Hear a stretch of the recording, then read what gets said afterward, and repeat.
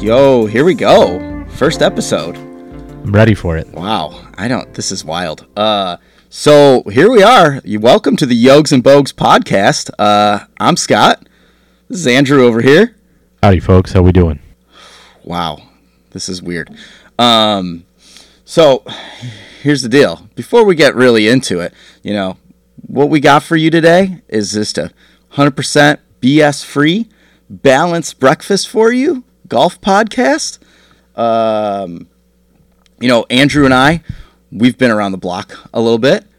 We've been in the golf biz probably collectively. Over 20 years, I'm pretty sure. Oh, easily. Between the two of us. More than that, if we're completely honest. Yeah, and that doesn't maybe sound like a lot to a ton of people, but considering we're, in our 30s, me by just a nose still in my 30s, but considering we're both still in our 30s, over 25 years between the two of us is quite a bit. We've been everywhere. We've worked green grass. We've been in retail. We have been in e-commerce. Volunteering. I mean, the list goes on and on. I mean, we've cut a few greens. Well, I have, done some mowing here and there, get all of the real life of golf. And so, we've been a lot of places. When I was a young man, I remember I worked at a private club and you couldn't smoke anywhere. So I would purposely always asked to be the range picker because you could sneak cigarettes while driving around the range picker. So, we've been around the block a few times and had a few beers on the course too. I imagine you have. Just a couple. Yeah, here and there. I've golfed with you a few times. I've seen it. And so this all really came to be from we've known each other a long time, and recently, Andrew started popping into my office in the mornings with a yogurt and just chatting, just kind of starting the day, just like trying to get the day going, have a yogurt, chat about whatever, life, recent golf round, and it kind of became a thing. And in the midst of that, we'd been talking about what we could do, podcast or something that we could branch off into besides our normal boring day jobs. And so, Yogs and Bogues was kind of born, right? A little golf talk over yogurt in the morning, get a powerful, balanced start to the day, protein pack. Organic, not only just the yogurt, but an organic start to your day. Yeah, and not always organic, but it can be organic. Yeah, I mean, I guess the topics that I talk about aren't always organic. I thought they are yogurt. Some additives, some produced flavors. He's got some GMOs going on in that brain for sure. Not a natural person. Yeah. So, we thought it would be fun too, and hopefully, you all learned something. We thought, well, if it's Yogs and Bogues, maybe we need to try some yogurt and tell you guys a little bit about it. So, I just randomly picked something up to kind of kick it off, and the idea is like we're gonna kick this off with breakfast every episode. Obviously, we got the first ever episode 1 here. So today, you probably can't see it. We don't have that auto zoom camera. We got the Noosa salted caramel. It says it's the finest yogurt, and it's yogurt with an H. You don't really see it spelled with that H too often anymore. Is that supposed to be because it's going to hurt you? What is the effect I don't know. I feel like yogurt was yogurt maybe like when we were kids, like in the 90s it was all yogurt. Okay. But I don't feel like anybody spells it like that anymore. And I gotta tell you, Scott, I'm new. I'm relatively green to the yogurt game. As I started to come into your office and have my balanced breakfast, although I don't eat very much in the office, it was, I'm the kind of guy that needs to have something in his yogurt, maybe granola, some sugar, something. I'm a big guy. You can see that, folks. So big body. I need something, other than just this yogurt. But this one, I'm not gonna lie to you. This looks pretty appetizing. When I saw this with the big, you can't see this, but there's like this strip of caramel on the bottom that looks like pretty appetizing. I'm not gonna lie, it looks pretty appetizing. Yeah, I know you like to crumble a little something in there. I'm more of a Greek yogurt kind of guy myself. I like a higher protein content. It's a little lower calorie, but in the name of like mixing it up, nobody wants to hear about like plain vanilla Greek yogurt. That doesn't do anything for anybody. Yeah, no, I if you would have gotten that for episode 1, probably would have shot you. Yeah, I saw some. And we would have ended right there. I saw some fruity looking stuff out there that had some nice looking like mixed berries, but I thought no. I've always been, you know, why don't you give that a try and digest. And here's the thing, like I've always thought of like getting that fruit on the top, mix it with your yogurt on the bottom, sort of stuff, like the yolk plays, like all of those, but I've also, I think I told you this before, I do not like the consistency of yogurt. You're not going to like the consistency of this one. Oh, great. Okay. You know, get ready for a potential gag, folks, and I'm sorry for your ears if that does happen. No, but that said, it's very tangy. First of all, it's just very tangy. The salted caramel, nice. I would eat a bowl, like a whole bowl of the salted caramel. But what I wouldn't do is put that yogurt in it again, probably. Now, I couldn't even begin to tell you. Hold on. Is this like, did they just like take caramel syrup or sorry, people are gonna kill this already. This is a debate, folks. We won't go into that today because we got some golf to talk about. Like, are you telling me that they just like took caramel sauce and pretty much squirted it into this and then the yogurt's on the top? I think so. I think so. Noosa has respect in the game. Give it a go. Okay. Give it a go over there. I know Noosa has respect in the game. My sister, she raves about the Noosa, but I don't. And generally, I trust my sister, but maybe in this case, I might have to question her. I would give this a low score. I don't even know what our score system is, but like if we're talking out of a 10, this is in the 4s probably here. Really? Okay. Yeah, I'm not.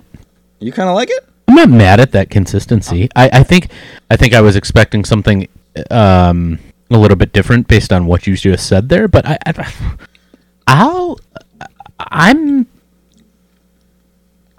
I think that's more of like a dessert yogurt. That is a dessert yogurt. I don't wanna eat that for breakfast. Yeah, right. I'm gonna give it out of a 10 a 6.3. Okay, he's going 6.3. I'm gonna stick with a 4.8, and that one's not gonna. It's a no from me, dog. Okay, all right. It's a no from me. All right, dog. yeah, and not gonna buy it again. But if it comes across your fridge because your wife buys it, it's a filler. Yeah, if it appeared, like I would. Okay. Nutritional facts wise here, guys, like 6 grams protein, 160 calories. You're not getting you're not getting boosted off of this thing to start your day. Okay. Here a little bit, it's like Andrew said, it's a bit of a dessert situation. Yeah. But that's fine. That's fine. Hey, I'm glad we gave it a go. For the inaugural start, I am okay with that yogurt being the lead-in. I mean, I think obviously based on your score, you'd have a little bit more, maybe.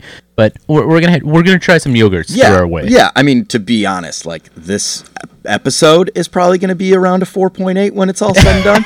So I think everything's going. We'll let you be the judge of that. Yeah. All right. Go ahead and tell us, review it, send it to us, talk some crap. I'm okay with that. That's helpful. I definitely want you to rip us apart. Unless this is the best thing you've ever heard. Could be. If that happened, wow. That's not possible, but I like the thought. I like the thought.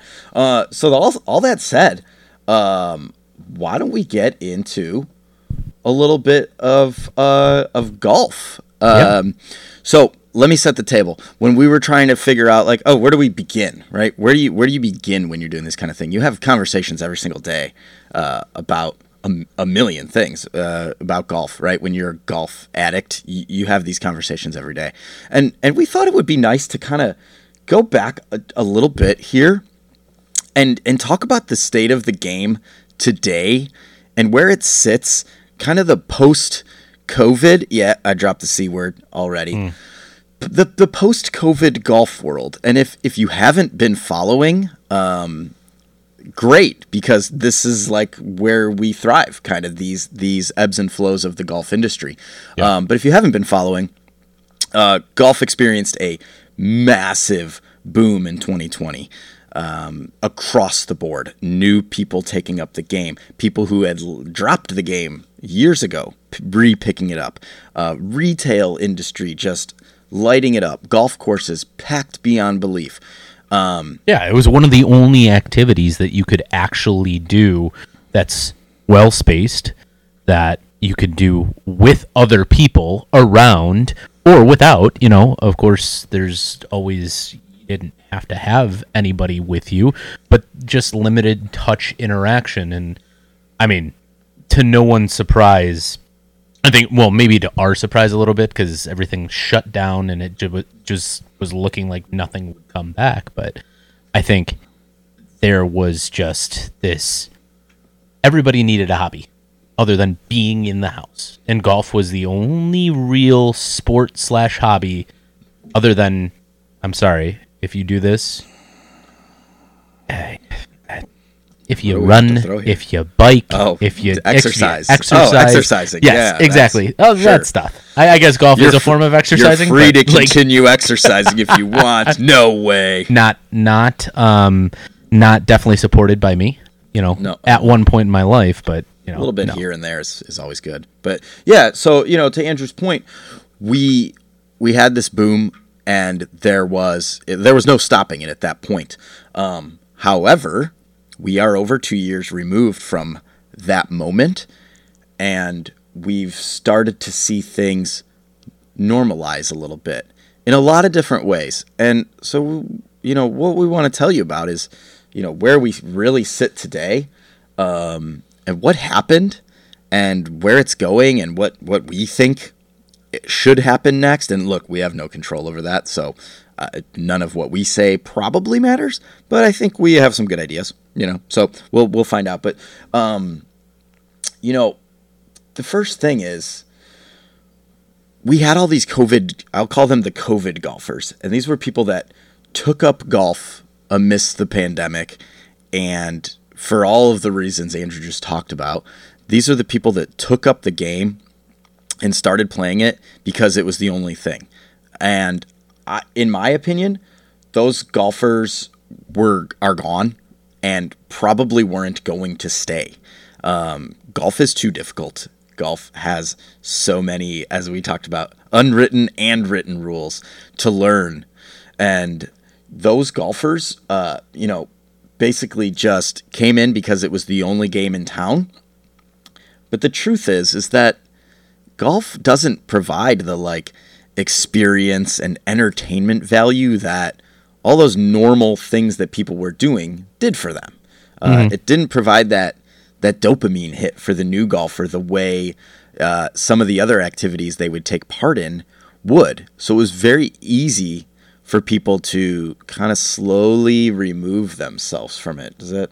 Yeah, I agree, but I also think that like it did gain a lot of following from your average. It definitely made a wider gap of your average golfers in age, various different things. And I don't think that, I disagree with you, because I think that you were always going to lose a certain percentage of COVID golfers, but then you were going to gain, just like every year you gain with somebody trying golf new.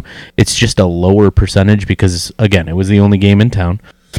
And I think you were always going to lose a certain percentage, but you gained some loyal followings. I had a couple of friends that picked up the game during that, and now they can't stop contacting me at work saying, "Oh, what can you do for me? What can you do for me?" The natural stuff. But, and I think what's likely, what you were saying, unless they are engaged more and more and more, and the game kind of changes or markets to them, does various different things to attract them, yeah, sooner or later you will lose them. But right now, they caught such a hot hobby, whether it be because they were athletic and they liked the challenge, or all of their buddies did it, or something, there was some sort of social interaction, or they found a course that they really, really like, but naturally, COVID golfers, they probably fell off to a higher percentage than would a regular guy picking it up on an off year. Sure. So, yeah. Do you think golf? Did you say dope? If I did, I didn't mean to. Okay. Because that comment, that take was pretty dope. So you make a good point. You make a really good point that, yeah, you were gonna grow by whatever 25% for a year, but it was gonna work itself out to say, hey, in the end of this, you're gonna gain 5% new golfers. And the other thing that I think we'll see in maybe 10, 15 years is, because it was the only game in town, it probably rushed a certain amount of parents to put their kids into that particular game. Team sports were picking or going down because you weren't going to have that touch interaction or anything like that. And I mean, we'll see. Just much like all right, we'll go back to it. Like this guy's revolution, and how all those golfers, because people remember him, and parents needed to show their kids, and now we're seeing kind of like that age generation coming up. Yeah. Maybe we'll see in 10, 15 years the COVID generation of people that introduced their children and introduced other people to the game because it was the only thing to do. You're blowing my mind right now. You're blowing my mind right now. That is fair. That is fair. And I mean, you have these cyclical nature of, I think you like to say, and we both like to say, like, grow the game sort of cultures. Like, how are we going to grow the game? And I hate saying it. I know. I don't think there's anything that, like, one particular I mean, fortunately, well, I don't think we're ever going to see that ever again. But like, the grow the game, like, how are you and I going to grow the game? I don't think it's possible. It's more of sustaining what might have happened to grow the game. Incremental changes over time. Supplement that and push our way into it. I think it's more about keeping those gaps wide, lessening those gaps to create more growth every year. Maybe now. No, I'm not going to say it. We'll get into it later. Okay. But so I'm very cynical. You'll find I love this game dearly. Yeah, I don't think you think it's necessary, right? I'm very cynical about it in the sense, like, do I think grow the game or whatever that means is necessary? Like, to me, that's a construct of, like, capitalism. Like, the people who tell you they want to grow the game want to make lots of money off of it. And that's fine. They're allowed to do that. But the agenda they push doesn't really fit actually changing it or adding anything new to what's existed for decades, right? Like, think about your greed and think about your grandpa. Like, I used to golf with my grandpa when I was 9. Like, to me, golf is not any different now, really, than the golf I played with him growing up. Like, yeah, we got speakers. We got Bluetooth speakers. And, the clubs are made. What are you talking about? You don't drink 15 beers around? I mean, he did that probably. Oh. That hasn't changed. Hey, I guess. I'm pretty sure people were drinking 15 beers around for decades here. Yeah, I wasn't the first to invent that. Yeah, you didn't. I created drinking 15 beers on the golf course. It's trademarked. But no, like, that's the thing. Like, it's to me, it's a construct of, like, capitalism, and you could do that the right way. You could say, hey, I want to make more money off this by changing the culture of it, or changing the way it's perceived, and the way it's done, and the way you play it, and the way, the way the experience actually is when you go to a golf course. I had something in my head on the way over here today, and if you've ever been to a high-end golf resort, stay and play kind of place, I can tell you, like, Sand Valley in Wisconsin. It's a Mike Kaiser property. It's an awesome place, but the thing they do is make you feel like you're the only person there when you pull up to the door. And there are thousands and thousands of people that roll through there every day, and I don't know about every day, but probably hundreds. Well, I'm sorry, every week. Every week, yeah. Every week, there's thousands of people, right, that are coming through these doors, whether it's to eat, to play golf, to play the 9-hole, to hit balls on the range, to just see the property. They make you feel like they want you there, and clearly their staff is trained to be amazing at that. I don't know what would be holding back your daily fee public course from treating you the same way. Yeah, I mean, money. What are you paying? I think Sand Valley is. I don't think the guy at the bag drop at Sand Valley makes $85K a year or something. No. I'm saying more of like, but you are. If he does, let's go. There. Like, why haven't we found that before? I'm gonna check that. Let's look that up after this, and we'll decide if we're recording podcast 2 or if we're going to Sand Valley. And sorry to the backdrop guys at Sand Valley. No offense, you're amazing. Okay? Yeah, just so you know, keep doing what you're doing. Yeah, and please, you want to throw us an invite to come out there anytime soon? Good with that.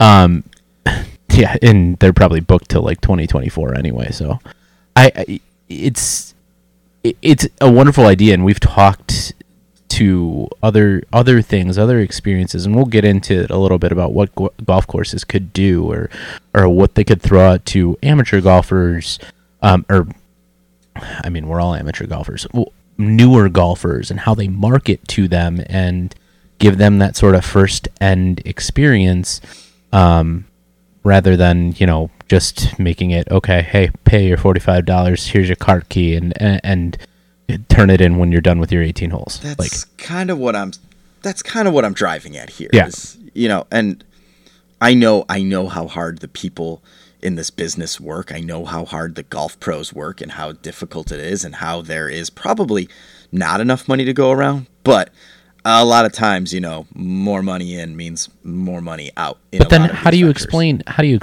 that? We kind of did with golf still being up, but like, how do you explain that rounds are still up? We're still fully booked at most peak times. Mm-hmm. Prices are up clearly, because just that demand is there. So obviously, why not raise the price of your supply? Because people are going to pay it. They're getting there. So, like, what do you take that money, and what would be your number one ideas to keep attracting people to that, so we don't have this drop off, and we don't get back into that, cyclical nature of things? Are you actually asking me that? No, question? I'm definitely asking you. Yeah. I mean, to me, well, look, I'm a person who's played golf for 20 years. Like, I get it. Well, I know. I mean, hold on. Let's stop right there. Uh-oh. Because you're already talking about early retirement, and I'm pursuing other passions. Okay. But now keep going. Like this. I've played golf for 20 years. I get it. I know how it works. I know that you just walk in, tell the guy at the desk your name and your tee time. He gives you a cart key, and you go to the first tee.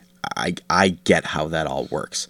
But if I didn't get how that all worked, or I was new, or I'd never been to a course before, I would sure like to have someone make me feel welcome. on my way in, whether that's someone at a bag drop, someone upon the entry, someone directing people around, and just showing them that, hey, we're really glad to have you here. And not only are we glad to have you here, I want to do something and give you a feeling that makes you want to come back.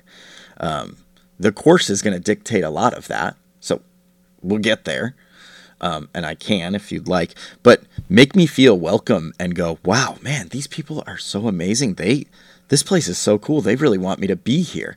Yeah, but I mean, okay, I agree with all of that. That is great, but how do you gather that information? Like, how do you gather? We live in a culture nowadays that people don't like to be pointed out for, like, you know. I don't need to know who's new. I can give that same. You want to give that to everybody. Yeah, I'm not saying let me hold your hand and show you where the pro shop bathroom is, but you may need it, and that could be helpful. But no, I want to just not just, hey, let me take your bag so you can give me $3 for it, right? Show me where to go. Tell me about the place. Tell me what makes it great. Tell me where, hey, you know what? The range is right here. If you guys want to warm up, and I'll get your carts ready for you. They'll be waiting for you right over here. Anything else we can get you? Can I grab you a drink? Hospitality. Yes. Because truly, I'm about to come hang out at your place for 5 hours. Yeah. You got me for 5 hours. Yeah. Yeah, and why'd you get me for 7, and I'll give you $100 more. 100%, and you're losing opportunity if you don't provide that hospitality, because you're leaving things to, the golf course being a good experience, like, it being a great course or anything, and you can lose out. You can certainly lose people by not providing certain hospitality, but I think I don't think the golf industry. I think it lost that culture, when, hate to say it, when munis and park districts started becoming more of the regular than where anything the locals else. Go. Yeah, right. Exactly. Yep. Because again, you get into that dollars spent. It's the only sport that you not only have to pay for your equipment, but you also have to pay to play. Right? Yeah, I can't think of any. I mean, I've said that for a while, but I haven't actually checked my logic on that. I mean, I know you have to pay for hockey equipment, you have to pay for baseball equipment, you have to pay for lacrosse equipment, all of that stuff, but nowhere do you have to pay to be on a baseball field. You go find your local park district place, play on it. Find a bunch of different guys and get on there. But, like, if you're going to go for a foursome on a Sunday, high demand, you not only have to have clubs or rent them, and then you got to pay to be on my place for 4 hours. I get it, but it also is just so detrimental to the concept of then providing hospitality. Where is that money going? Maintenance. You're looking at what's you probably know this because you're a sick individual. What is the average land size for, like, a golf course? Oh man, I actually probably did once know this question, but you need hundreds of acres. Yeah. I mean, if we're talking a standard, like, 6,800-yard golf course. Yeah. Like, we're talking hundreds and hundreds of acres, and then if you're talking about these cookie cutters inside developments and all of this, like, even more, because you're spread out all throughout there. And not to get too off track, but it's definitely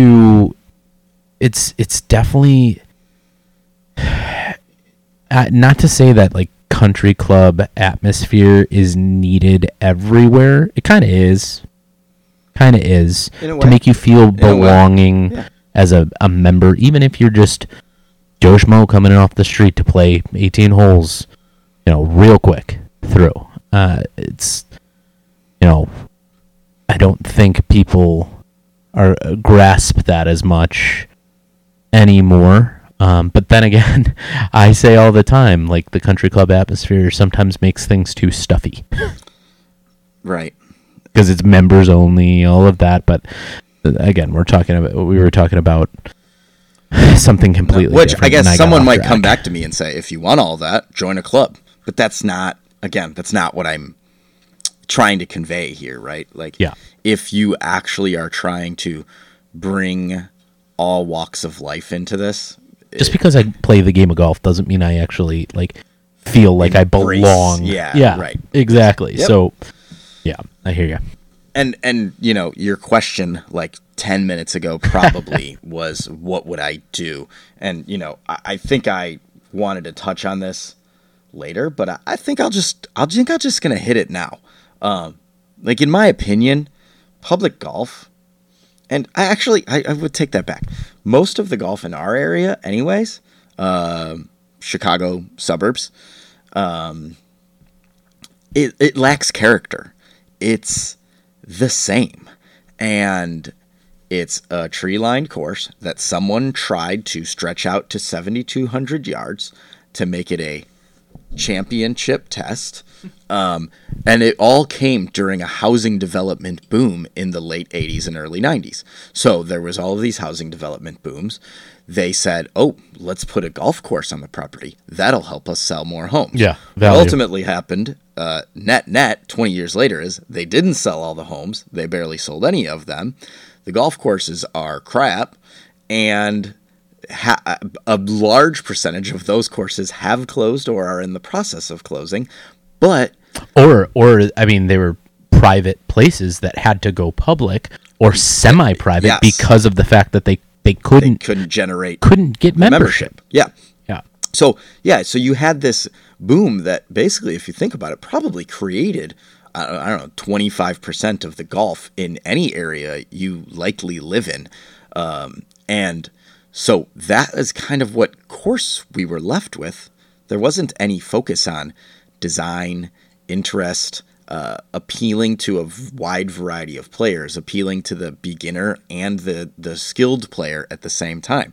A good golf course designer can build a course that both is very playable for the higher handicap, yet challenging for the low handicap. I just thought of something, and like, while we're talking on this subject, I have a quick question for you.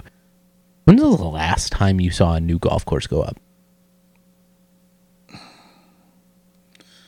Like a Not public, not like rebranded, not like anything, closed to reopen. Like, I couldn't tell you. I could not even tell you. No. Could not tell you. Kind of sick. Yeah. Not in a good way. I know you like to use sick as but like,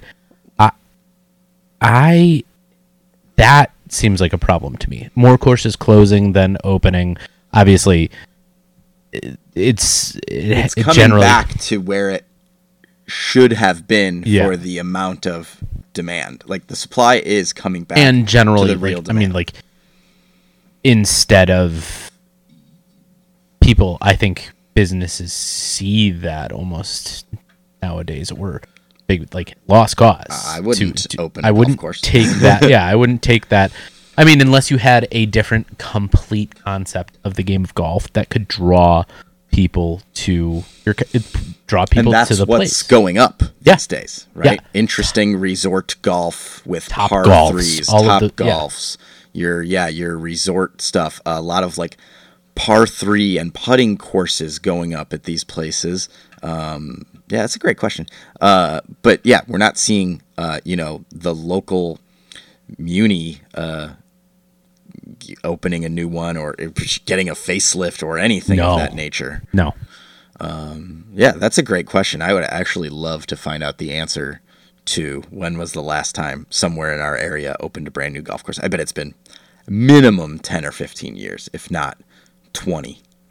Yeah, I couldn't tell you, but so in your touching of lack of like character Yeah. to golf courses, while I think that is, I do think that is a telling trait of the industry of how golf courses were created and just fitting in. You lose a certain percentage of people if you get too tough. or you put too much in and they don't know how to play it, or you make it too long, or you make it too short. Like, you kind of do have to go cookie cutter sometimes in order to just meet the masses. Well, and I think that's the thing is they are too long. They are too difficult. They don't. So you think more tee boxes? Like, think about the funnest golf courses you've ever played in your life. Not just the coolest or the most challenging or the ones with the best conditions, but the most fun you had just playing golf. It wasn't even the day that you shot your lowest score. It was the day that you just enjoyed playing because the course kept you engaged on every hole. And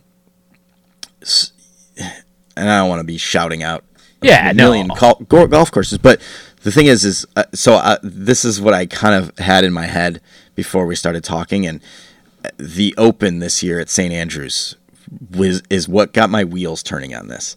And some people don't get it, and I understand that. If you look out, you go, there's nothing to see. There's no trees. There's no nothing.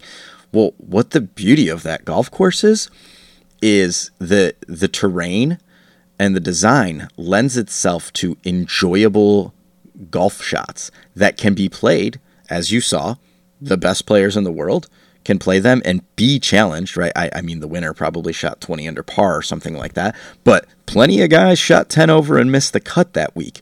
And what you saw in that golf course is a lot of really cool half par holes.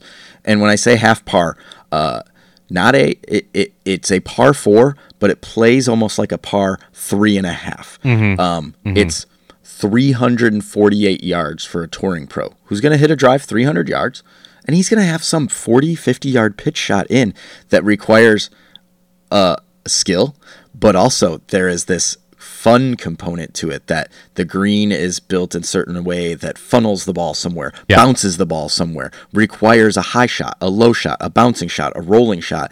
And any Joe Schmo, I can luck into bumping a 9-iron from 40 yards and it rolling to a foot, the same way that Cam Smith can hit that crispy 60 and fly it all the way there to a foot. Yeah. There is none of that. When I play golf, I can't tell you, barely ever is there a hole where I hit driver and a 40-yard shot. And it doesn't even matter that I'm not that long. There's not that frequently that you have those opportunities to play holes like that. Length. Well, if you ever play the game of golf again, but But even then, why a 290-yard par 4 would do exactly that. Something with an interesting green and slopes and hillocks. That ball. I have kind of like an interesting to that. So a couple of weekends ago, I went down to old alumni, Illinois State, played all the old tracks, one of the ones that I worked at, and I had an elbow problem. Had my tendonitis in my elbow, swelled up, terrible, could barely swing.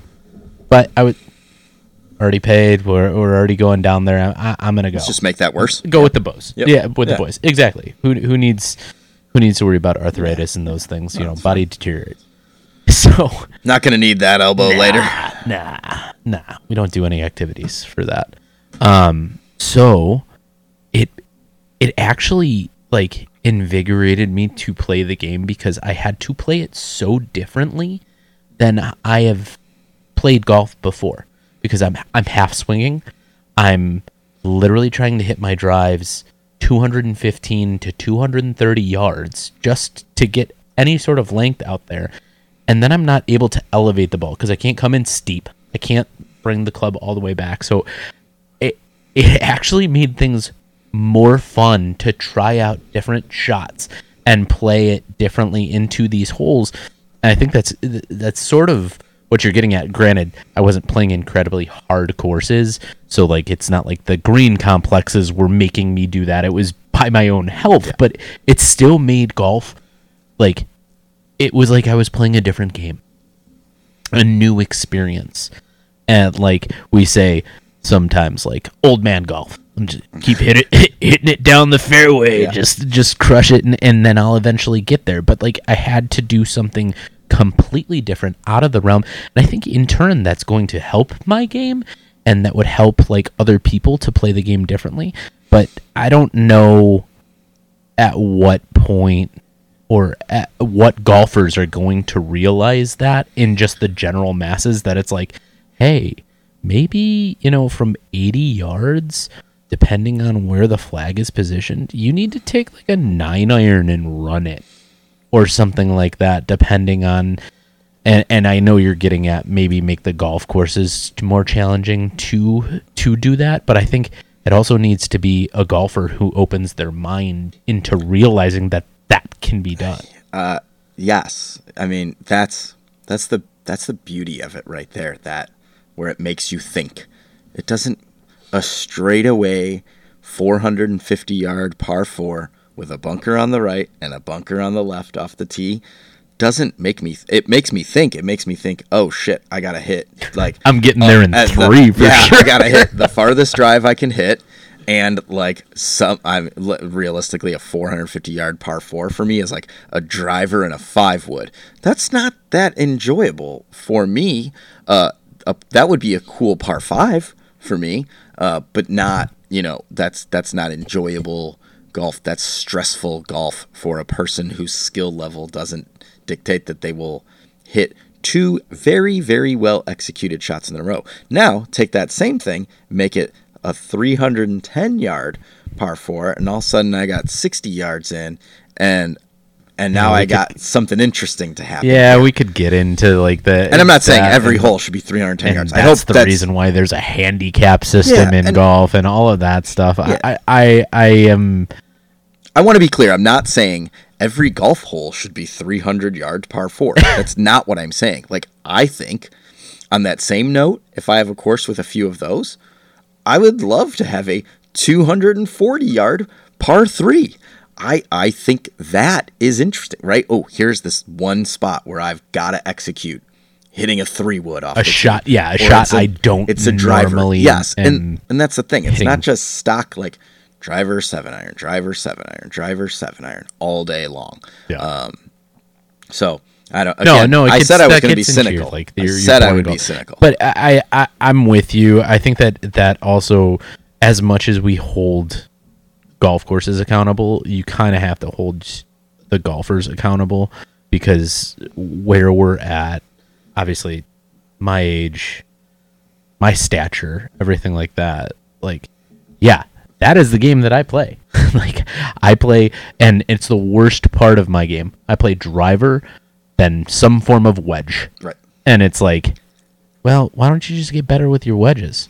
Okay, well, maybe I should probably hit a 4-iron every now and again and leave myself 150 yards or something like that. And I think as much accountability as you're telling put golf courses on, you got to put it on golfers too. Especially if you want to get better. Especially if you want to improve and don't want to practice all that much. You gotta, on the golf course, you gotta challenge yourself to hit different shots and play different ways. Otherwise, just saying, hey, by playing golf, I should get better. I don't think that concept it doesn't has ever worked for anybody. Can verify that does not work. Tried it, didn't work. So we talked about golf courses. We talked about where we're kind of at with golf courses and where we need to go. Like, let's break into a little bit. I know we both said this and let's talk a little bit about where the industry retail wise e-commerce is. And I'm sorry guys, we're probably not going to touch a ton on this because this is our day to day, and we could talk it to all ends, but honestly, it would be somewhat boring. One, for us, and two, maybe for the listener, because we're just not to say we're not passionate about it, but like, it gets old. It really does. But,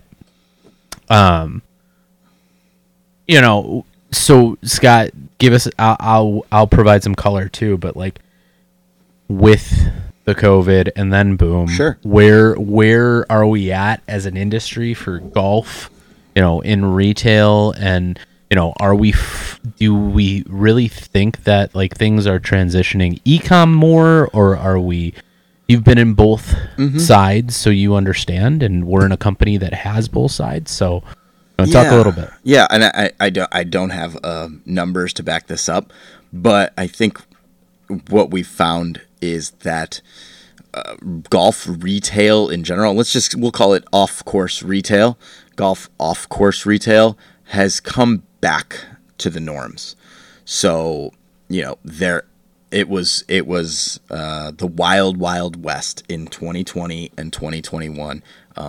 People were seeing 40-50% growth year over year before COVID. So whatever, before 2019, you were seeing these types of growth that were unsustainable, obviously completely unsustainable.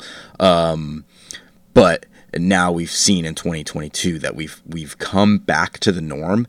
And I think anyone who's even flat in this world is probably doing very well. Your brick and mortar is still doing the kind of business it would do, I would say.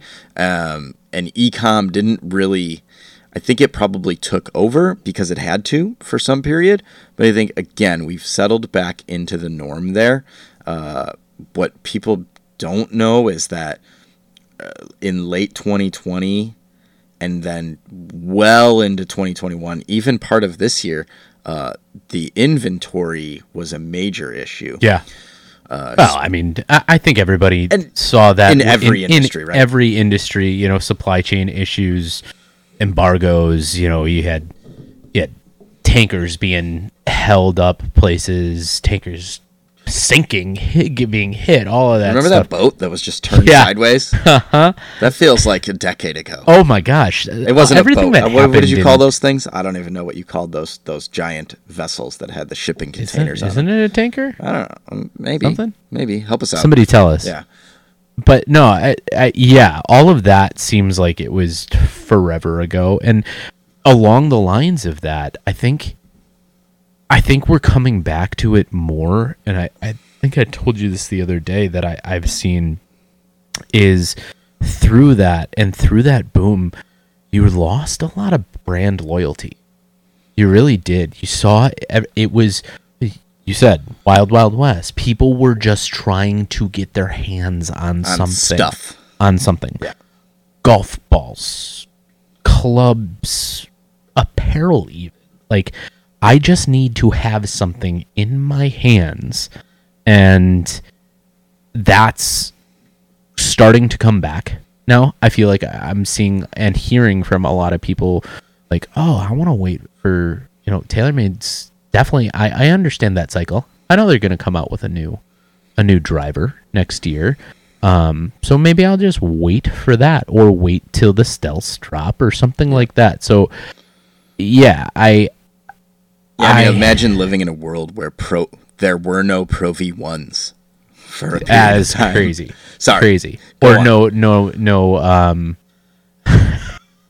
buy 3 get 1 free. There was no buy 3 get 1 free. Oh. That was truly the end of the world. Oh my, when we didn't have those promos, I knew we were done. But But you're right. People are starting to. There was a period where whatever. I don't want to single out brands, but you'd be like, I'm a Titleist guy, but all of a sudden you can't get the irons you want customized by Titleist for 16 weeks.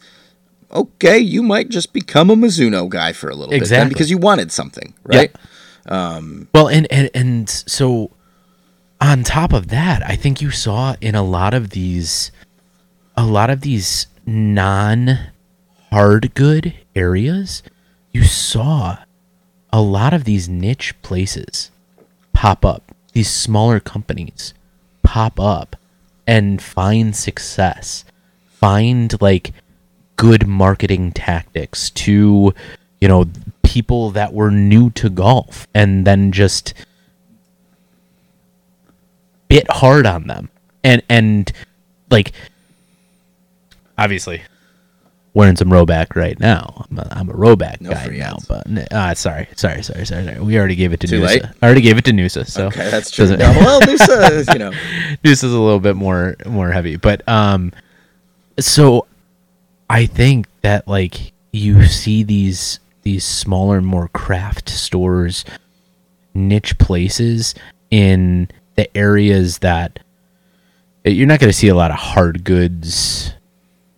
You do, but successful hard goods areas, like your niche place. You're not trying to create golf clubs. Yeah, you're talking about brands that entered the apparel world, the accessories world. I mean, shoes. And took advantage of like trends. You saw golf balls. You saw a lot of golf, like Vice. All these various different, and they really have bit hard on the amateur newer golfer and been able to market to them well and found success in that. And I think that's really cool, because you think probably even 7 to 10 years back when we were getting into the retail, like, were there any of those really around? No, there was no direct to consumer golf ball. No, there wasn't. That didn't have a Tour Pro. You might have had Travis just coming up, being that smaller, but Travis is gigantic now. You had maybe G4 back then, and now they're ginormous. Like, but you've got all of these smaller places. I mean, I know we said no free ads, but like I am huge on that. Proud 90, Sunday Swagger, Roback, like all of these guys, and I love it. I love what they're doing. I love what these companies are continuing to do for the sport to make it look young, feel young, just being yourself out on the golf course no matter what. And I think that's really going to help retail, period, for golf, and make it not only just golf, lifestyle brands too. That's when golf clothing becomes sort of an everyday lifestyle, like it is for you and me anyway. I think that will help promote the game as well. But that's enough about retail. We could talk forever. So, well, that is a perfect actually. How are we looking on time? How are we doing? Looking great. I feel like I've been talking for 4 hours. What has it been? 39 minutes? Nah, I think we're just about at the 45 minute mark. That's pretty good. That's pretty good. And if you're looking at this now and I'm completely off, I'm not even looking at a timer. Sorry. Not sorry. So actually, and I think what you were talking about with some of these new apparel brands is a perfect transition into something else I want to talk about, and that's kind of this new breed of golfer. So we have what I would refer to as bro golfers, and someone might, maybe I am a bro golfer. I don't really know. I know what I think a bro golfer is when I see one. And maybe I am one, and maybe I'm not. I'm not positive. You know what? Hold on. I'll pull up the Urban Dictionary on what bro golf is, and then you can. Awesome if there actually was. Let's see. A listing for bro golfer, but you have this new generation of what I call bro golfers, or these Instagram golfers, and the vloggers, right, who are doing whole vlogs, right, and playing golf live on camera for people. Did you find? Is there? Yeah. Real quick. What is a bro golfer? It's just golf bro, and okay. Similar and closely related to a dude bro. Okay. The golf bro spends his time discussing golf, drinking at the golf course, and running over fellow golf bros with golf carts.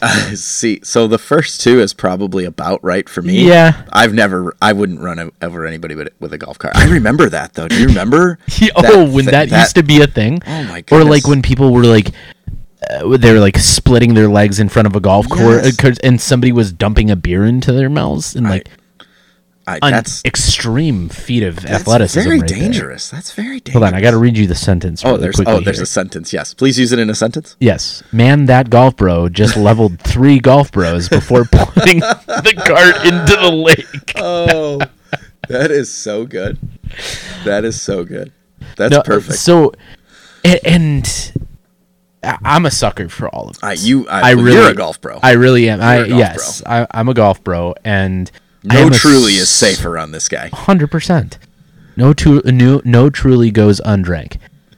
It's also, I think it's just based on the generational and how people consume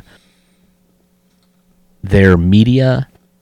I think it's great to promote the game and how people are doing it, making it comedic, making it, interesting, seeing people like themselves do these things and go to these places, these resorts or whatever. It kind of goes a little above golf, right? Like it's almost like a lifestyle, or just to your point, comedy, or it's just like, oh, these are dudes just like you and me, except they're really good at golf. Okay, that's cool. And that was the question I was going to ask you is, bro golf, Instagram golfers, these guys, are these guys here to stay? These guys and gals, I should say. Sorry, I'm saying guys in the, all-encompassing sense. Are they here to stay? Is this going to last?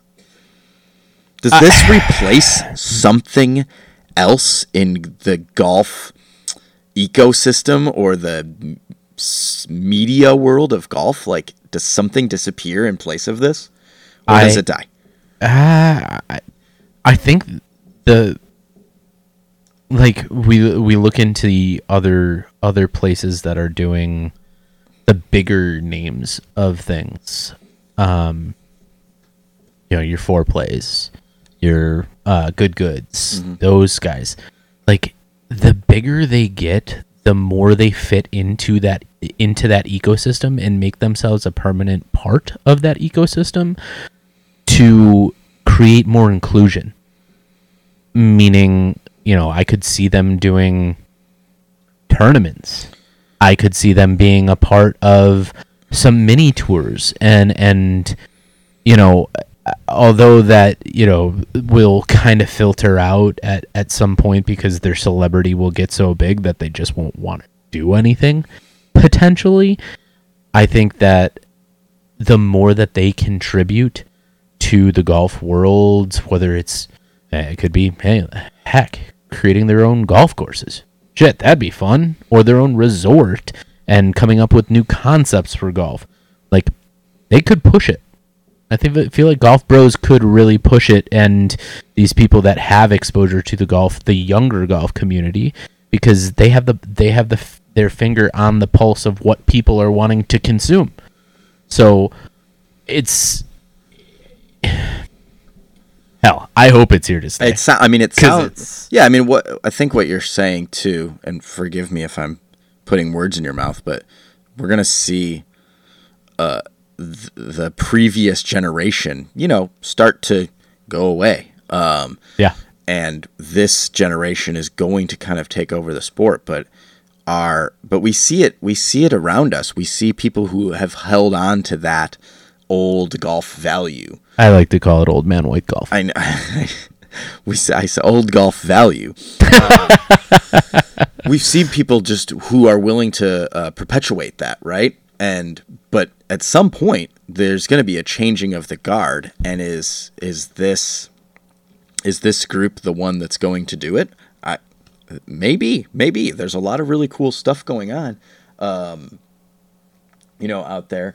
But yeah, I guess maybe it doesn't replace anything. It almost fills a void, right? There was no one doing it, and now they are. I don't even know if anybody asked for it, but who was even the first? Who was like the first bro golf? Bro golf? Like, who was the first bro golfer? I don't even... John Daly? Oh, like professional golfer. I meant like social media. Oh, jeez. Oh, yeah. I mean, who was the first bro golfer? I don't even know. Arnie? He was kind of a bro. He's kind of a bro. John Daly might be the original bro. IDGAF bro golfer. And way.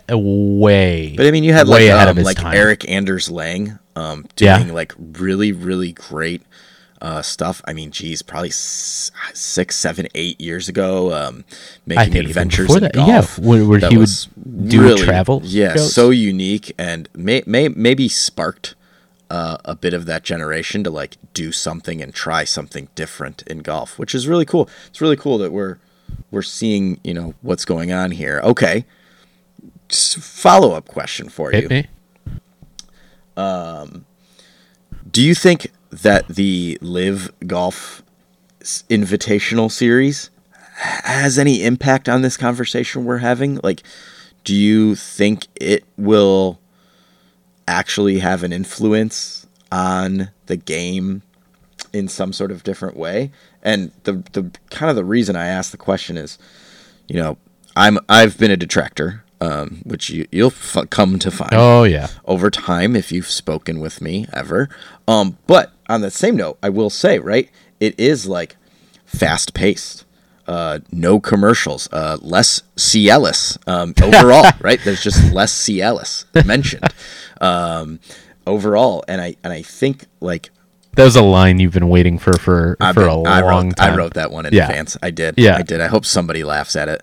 Like 4 people laugh at that. I'll be happy. But is it actually gonna do something?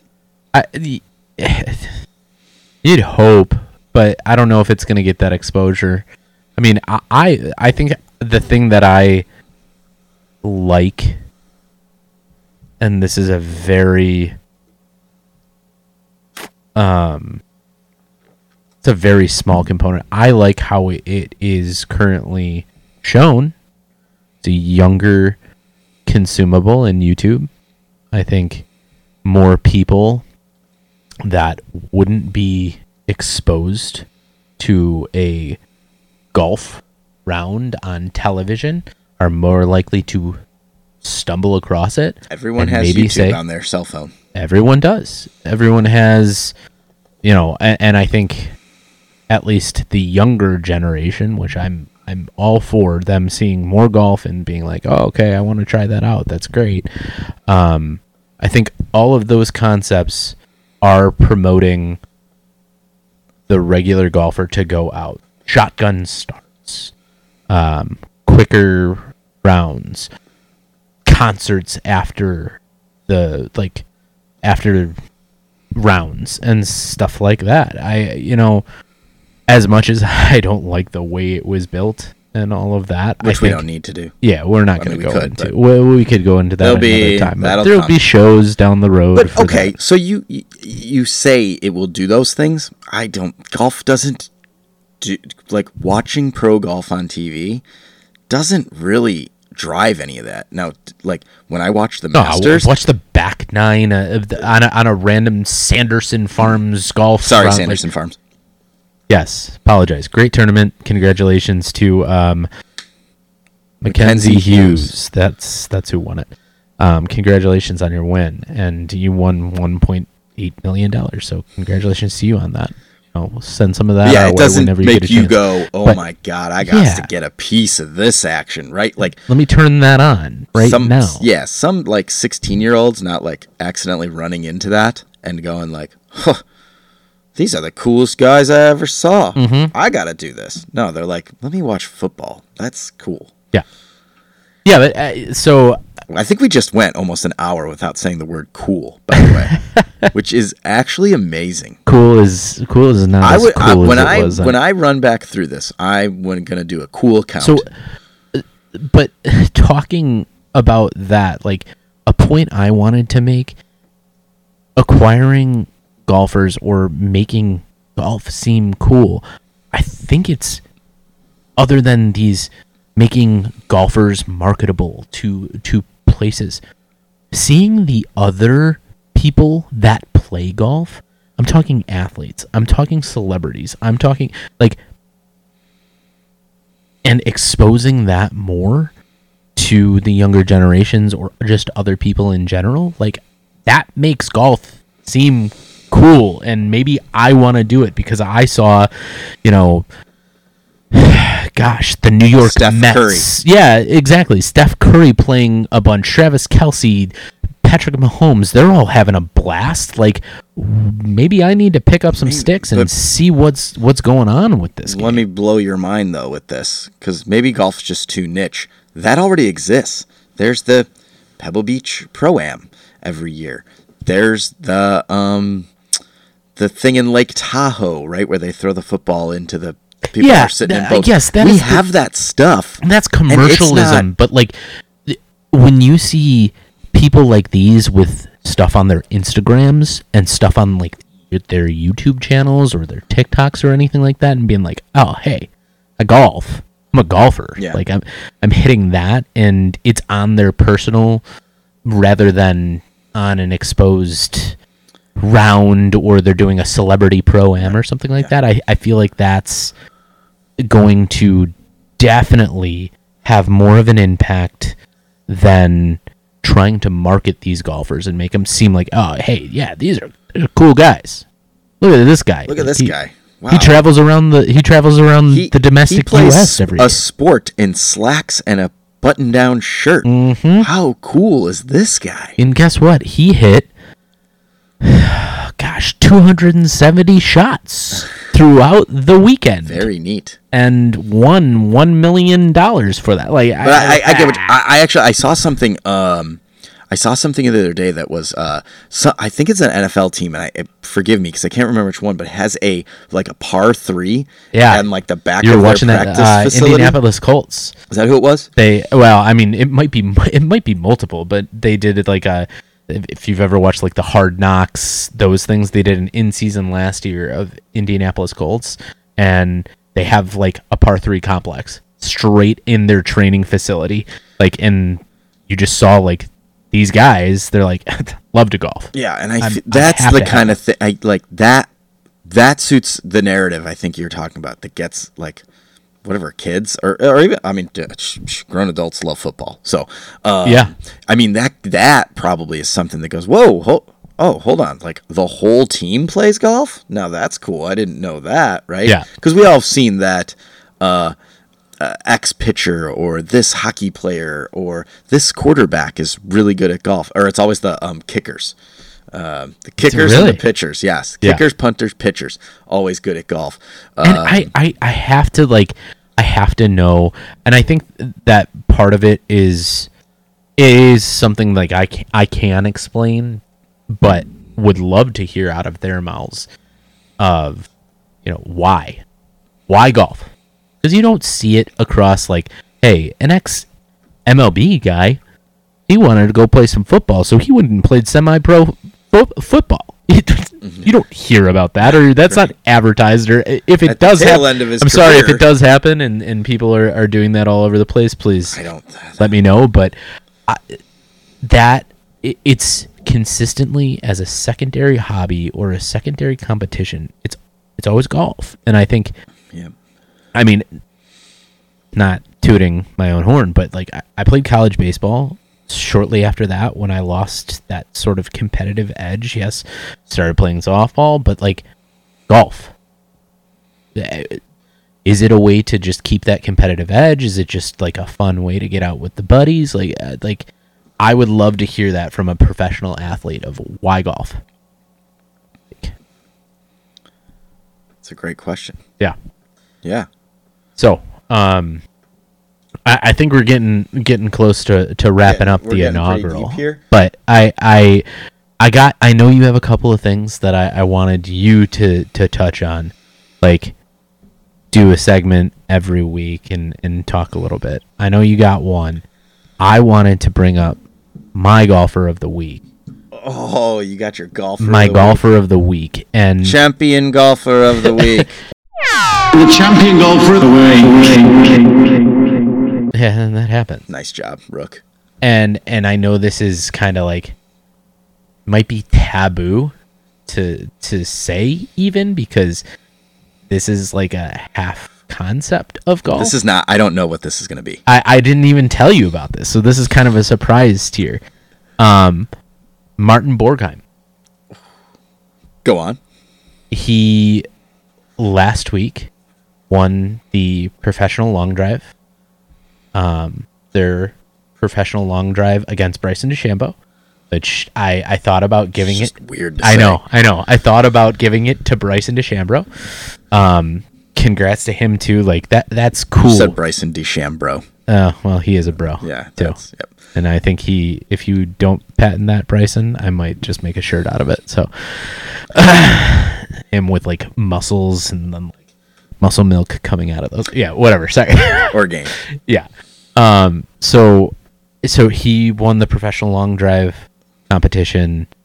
Great guy, like awesome family man, really dedicated to the science of long drive, which is it's crazy because it is such a different component of golf that they analyze and they get down to like the real nuts and bolts, like I'm sure professional golfers do in their own time, launch angles, everything, swing speed, but like these guys train really hard for all of that, and I think he was so passionate about his win. And I was watching this professional long drive competition, and it was so cool to see like someone get to the peak of their mountain. That like that's his major. Yeah. That's his mountain for sure, and really cool to see. That's so awesome. Check that out. I'll check that out. Yeah.